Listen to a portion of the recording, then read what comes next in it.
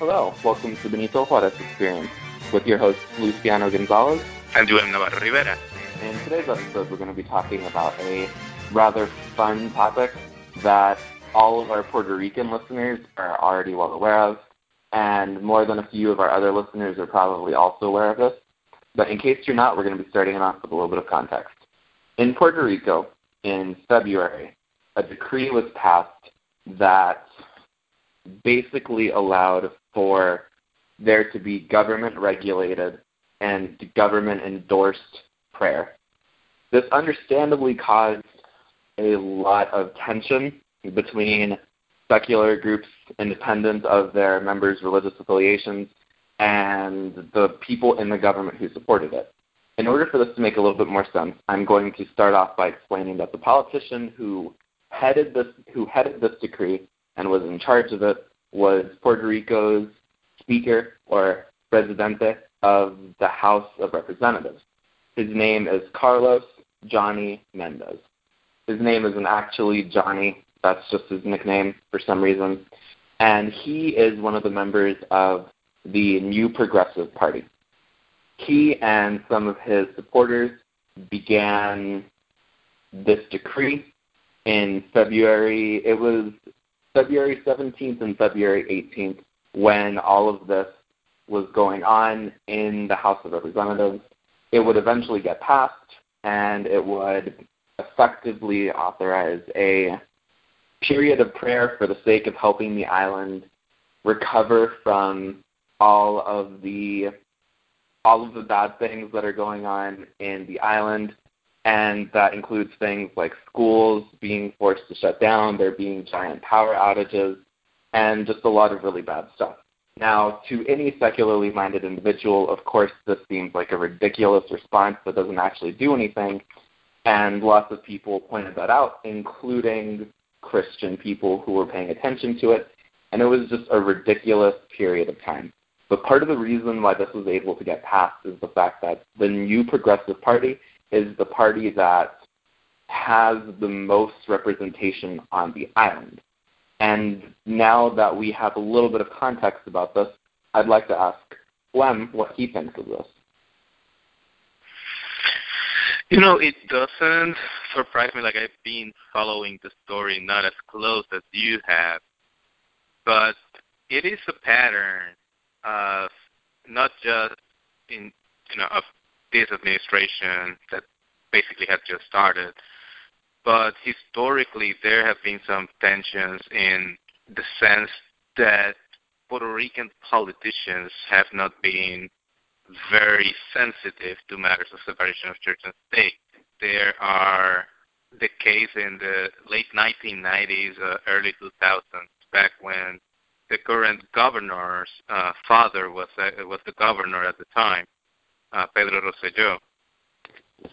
And the legislature was also controlled by his party, the New Progressive Party, or PNP as we call it back in Puerto Rico, passed some legislation basically declaring drug addiction as a spiritual illness and, in essence, empowering organizations, like a lot of particularly evangelical institutions that provide drug treatment as basically the de facto sources of treatment, which essentially forced people to receive medical treatment that was religious, or religious treatment as medical treatment.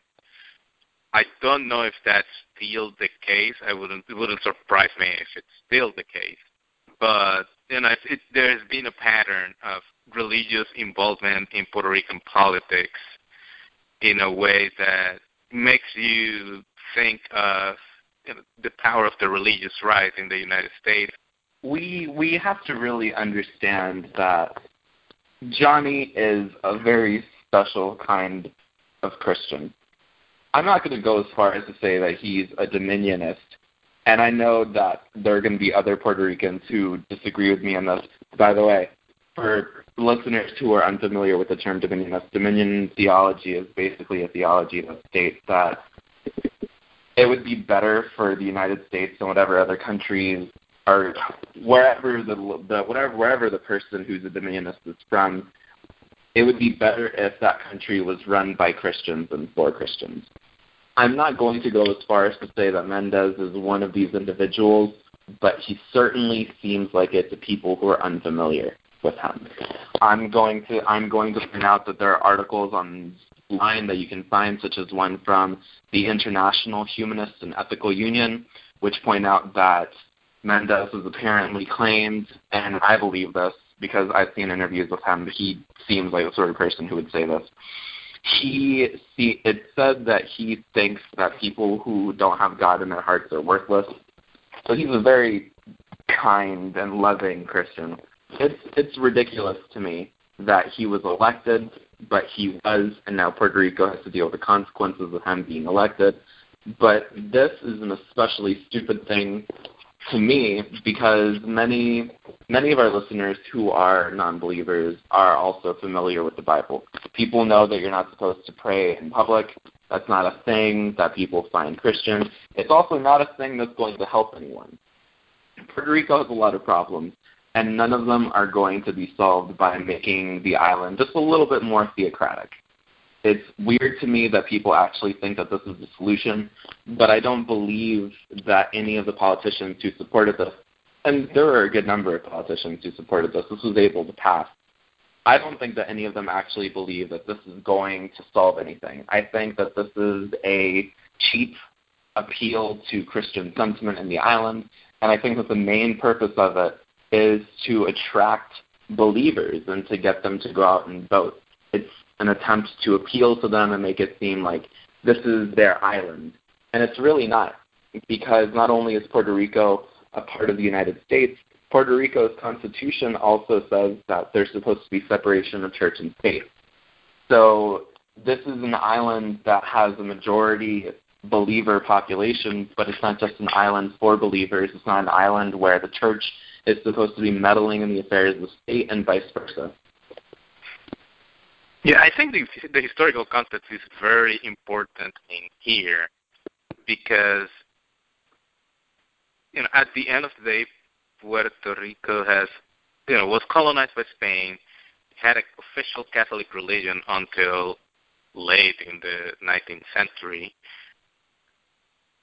The way that the island was divided after the Americans invaded in 1898 was essentially that different Protestant denominations were given different parts of the island so they could re-evangelize or actually evangelize, because Catholics weren't actual Christians for many of these Protestant denominations back in the day.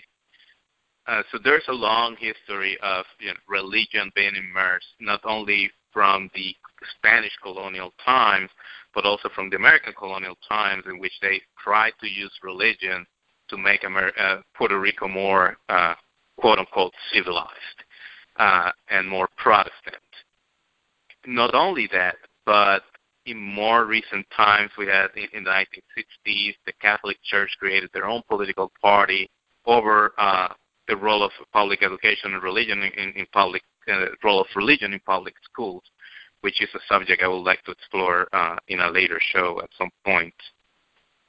But also, I think it's important to know a little bit more about the process of how this is happening, how these happen, these 40 days of fast and prayer. And can you explain us a little bit how Johnny Mendez proceeded? Like, was this an official session, or because from what I understand, they got different people involved, and they tried to distribute it around the island, if I am not wrong.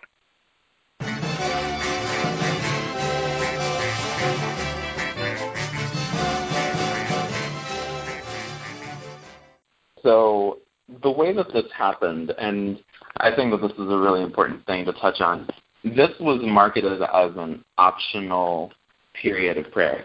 Of course, mandating it as mandatory would be impossible, but the fact that they actually explicitly stated, and they did, their translated versions of the decree, that you can find online in case you're not a Spanish speaker, but there's also a Spanish version which we'll be uploading in the links in this episode once it's online.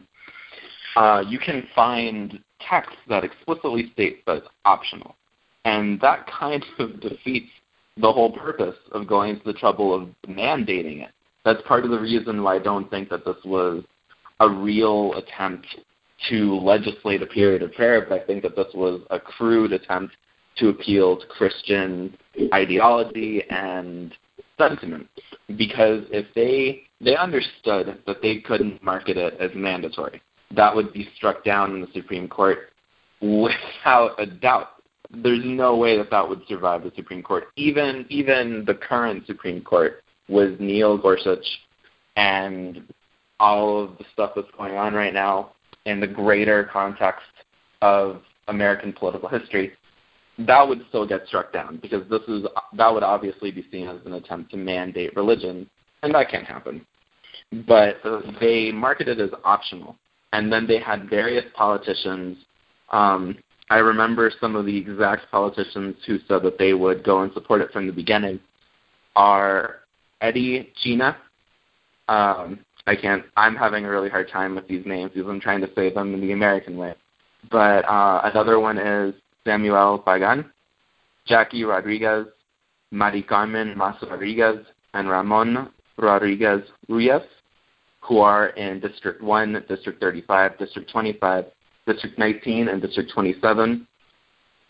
They were some of the first politicians who would go and state that not only would they attempt to get it passed, they would also make it a thing in their specific districts. Because obviously, it's one thing to say that there's a period of prayer and fasting, but it's another thing altogether to actually participate in it, to encourage your constituents to go and do it, and that's what this group of politicians is actually trying to do. Now, in terms of the preachers that were involved in this, because I'm assuming the politicians themselves, unless they were preachers, they weren't the ones leading these kind of efforts. Are you aware if they were mostly Protestants or Catholics involved, or evangelicos, Pentecostales, or other types of denominations? I know that there was a Facebook Live video which showed a Catholic pastor talking about this, but that was the only video that I saw. And there were multiple people who were sending me information about this because I was one of the first people to write about it.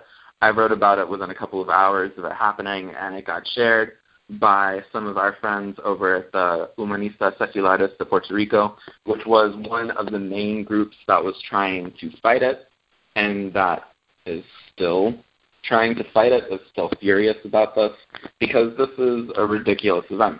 I heard rumors, but I couldn't confirm anything, that there was one Jehovah's Witness who was involved in it over in Ponce, but I didn't find anything concrete. I know for a fact that there were evangelicals, but I think it was in San Juan, and I think it was only in San Juan that I heard that there were evangelicals who were involved, who weren't Catholic. Did you hear anything about the pastors who were involved? Not really. Most of what I knew was from Eva Quiñones, was Humanistas Seculares. I was trying to gather information about where these events were going to be held, but not necessarily. I wasn't a story I was following closely due to a lot of other stuff that was going on in not only in politics here in the United States that I had to do for my day job, but in general, I had a very active feed during that period, so it wasn't certainly at the top of my priorities, which probably makes me a very bad secularist. It's understandable. Honestly, when I first heard that this was happening, I had to think for a second to I actually had to research it for a few minutes to make sure that it wasn't satirical, because even though it's Puerto Rico, which, as we all know, is not a very irreligious place, at all. It's overwhelmingly Christian. Even though that's the case, it sounds like something that would be, it just doesn't sound like something that would happen in real life in this day and age. And I mean, of course it does. Right now, this is the week, if you're curious as to when we're filming this, I'll give you a hint. This is the week that the mayor of San Antonio went viral for her statement. This sort of thing still happens in the United States. We still get politicians openly mocking non-believers, saying all sorts of terrible things about us, and trying to pass legislation like this. But it doesn't feel like something that should be happening in 2017. And that doesn't mean anything particularly mean to believers. I understand and I feel like they're still going to exist for a very long time, but this sort of overt anti-atheistic behavior just feels satirical at this point. It feels like a bad joke. Except that we are still living in the alternative reality in which Donald Trump was elected president. And I hope that within the next few weeks that timeline gets corrected. And we are in the correct timeline, which is the one where Barack Obama was able to run for re-election and win. For the third term. Yes. If we're living alternative realities, we better live in a decent one. A better one than this.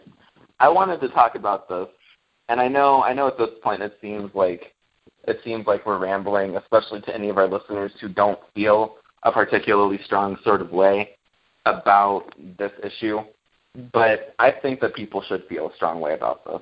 I feel like I wrote this when I first heard about it. I said that it was lazy. I wrote that if prayer and fasting worked, why should anyone vote for politicians anymore?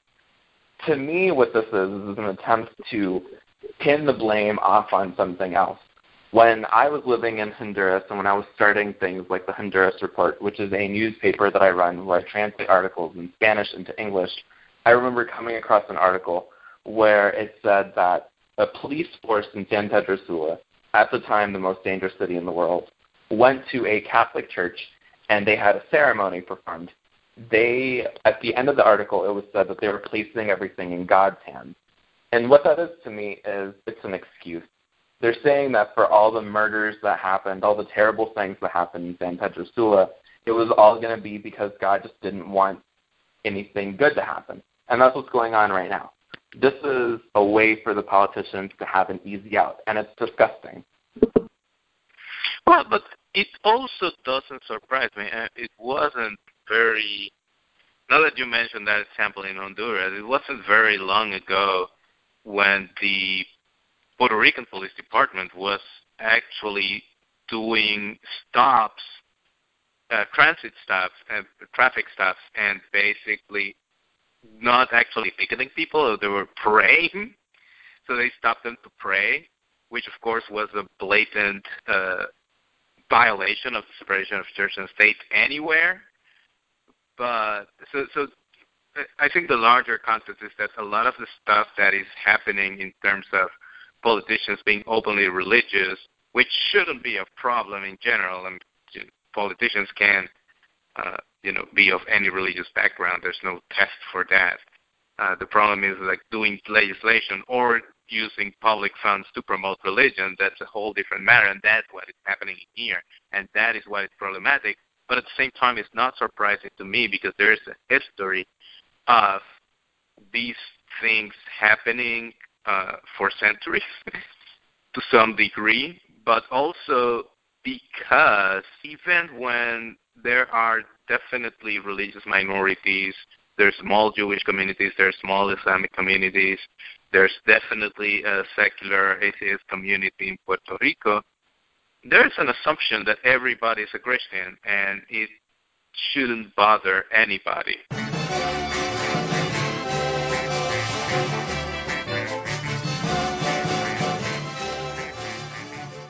That Christianity is a default, and by being a default means that it's just a cultural thing, it's not a religious thing.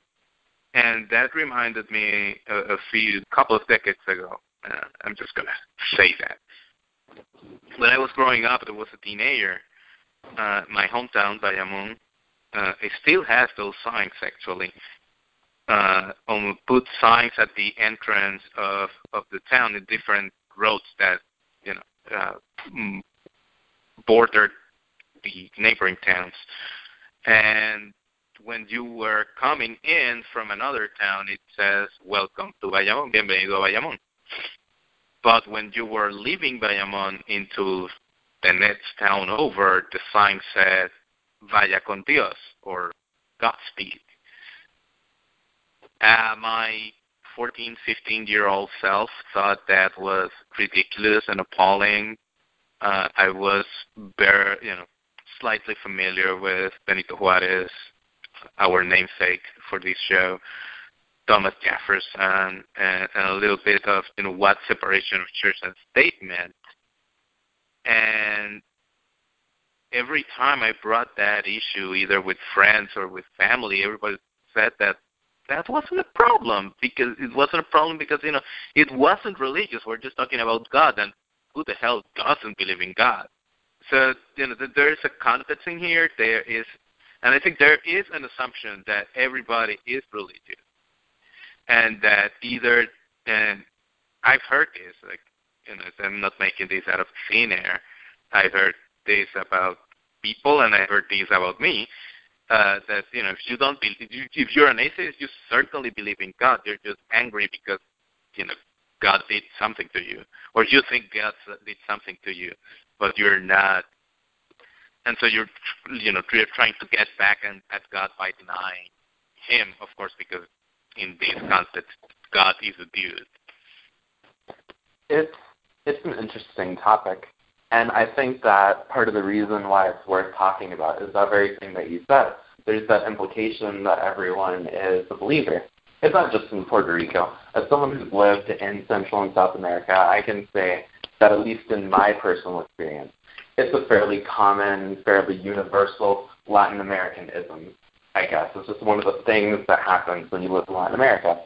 But part of the reason why this is worth talking about isn't just for atheists. It's for the religious minorities who aren't atheists, who either don't believe in God, like Buddhists, or believe in gods that you don't really pray to.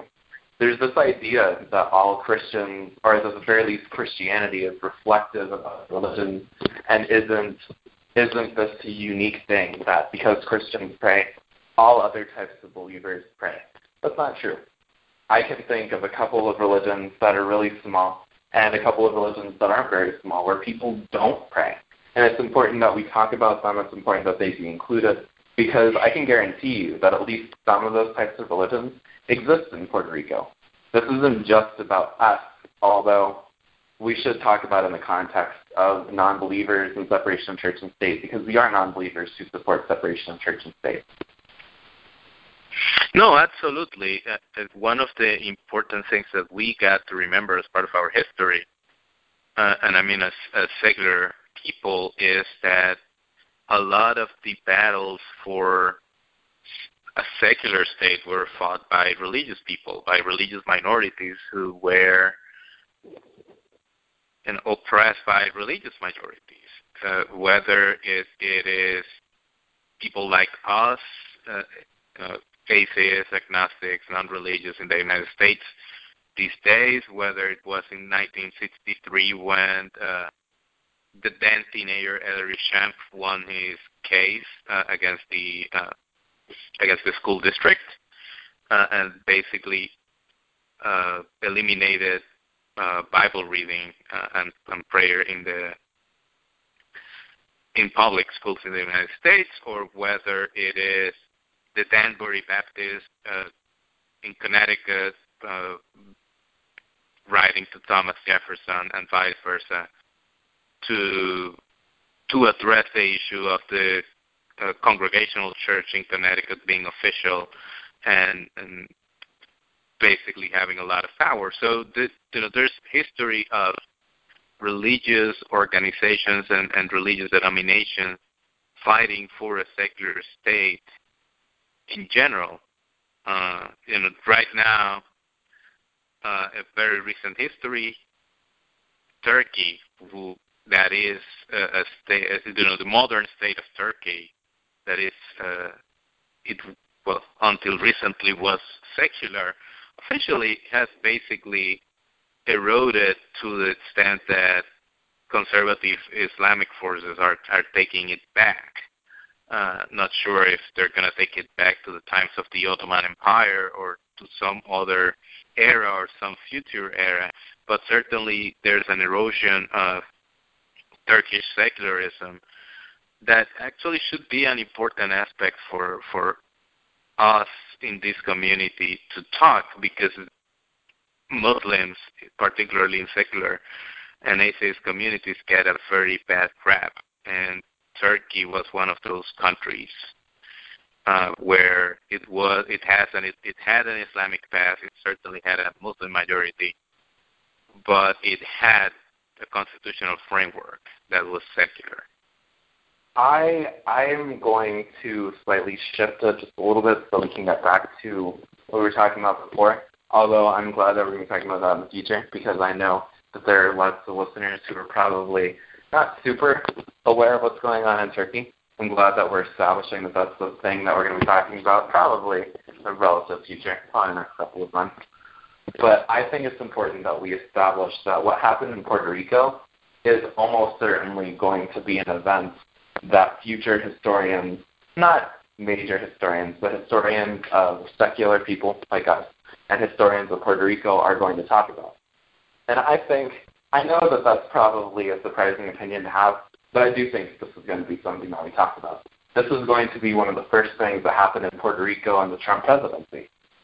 So as we begin to wrap up this conversation little by little, I wanted to place this in the overall greater historical context that it deserves to be placed in. Because as this event was occurring, as Carlos Johnny Mendez was preparing this bit of legislation, as the various secular groups and Christian groups around the country were around Puerto Rico were reacting to it, and as people in the mainland United States began to hear about it, there were other events that were going on. But this deserves to be recognized for what it was. This was I would argue that this was a special event. This was the first time in my life I was hyper-conscious of something like this happening. This was one of the first times in the past couple of years that it was a legislated attempt to force religion on people, because that's what it is. If you're encouraging people through your position as a legislator to publicly pray and fast, you are basically politely forcing religion on someone. You are using your authority to encourage people to be religious, and you're using it as a secular figure, which is weird. And this deserves to be the subject of more conversations than it was, especially now that all the conversations around it, even in Puerto Rico, at the very least, the published conversations that people are having, the articles about it, have largely stopped, which is frustrating. Yeah, I think that's something that it's interesting, that most of the information that we're going to be sharing, looking at this critically, certainly was not, or at least of the stuff that I looked up, I couldn't find anything in Puerto Rican mainstream media. Maybe I didn't dig deep enough, but I think to some extent we should also, even if some resources may be in Spanish, we could also, if we find them, share those as well in our the page for this particular show, because I think it's important to show at the moment when there was resistance that it wasn't that people just went for it, that there was, and of course we are aware that there was a resistance.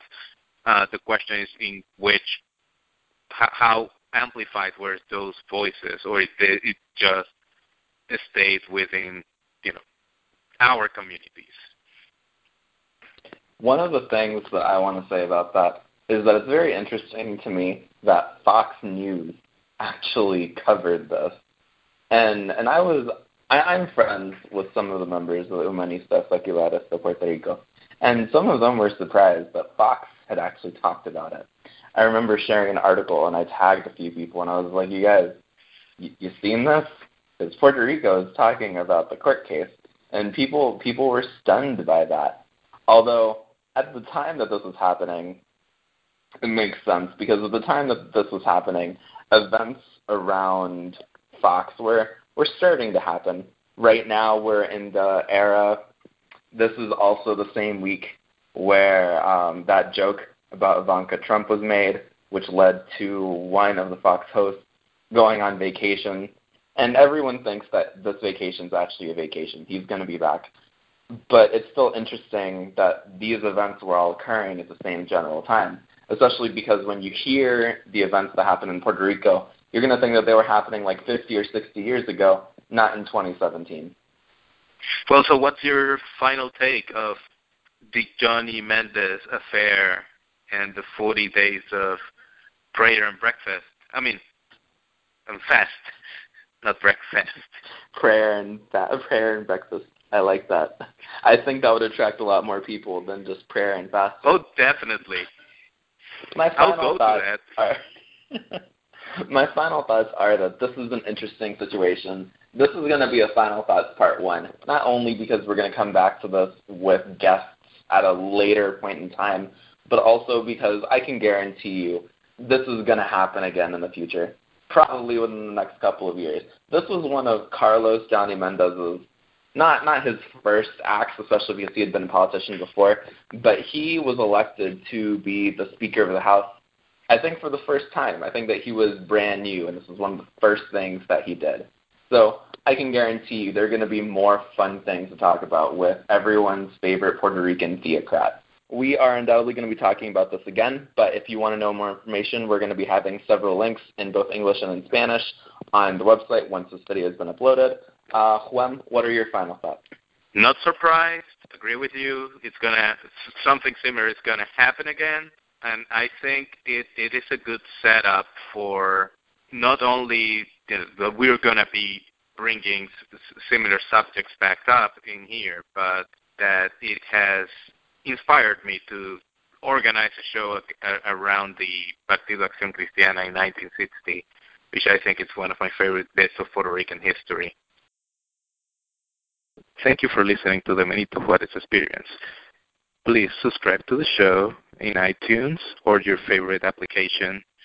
Also, provide a review if you can, preferably a very good one.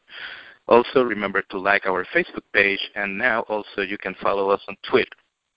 Until next time, thank you.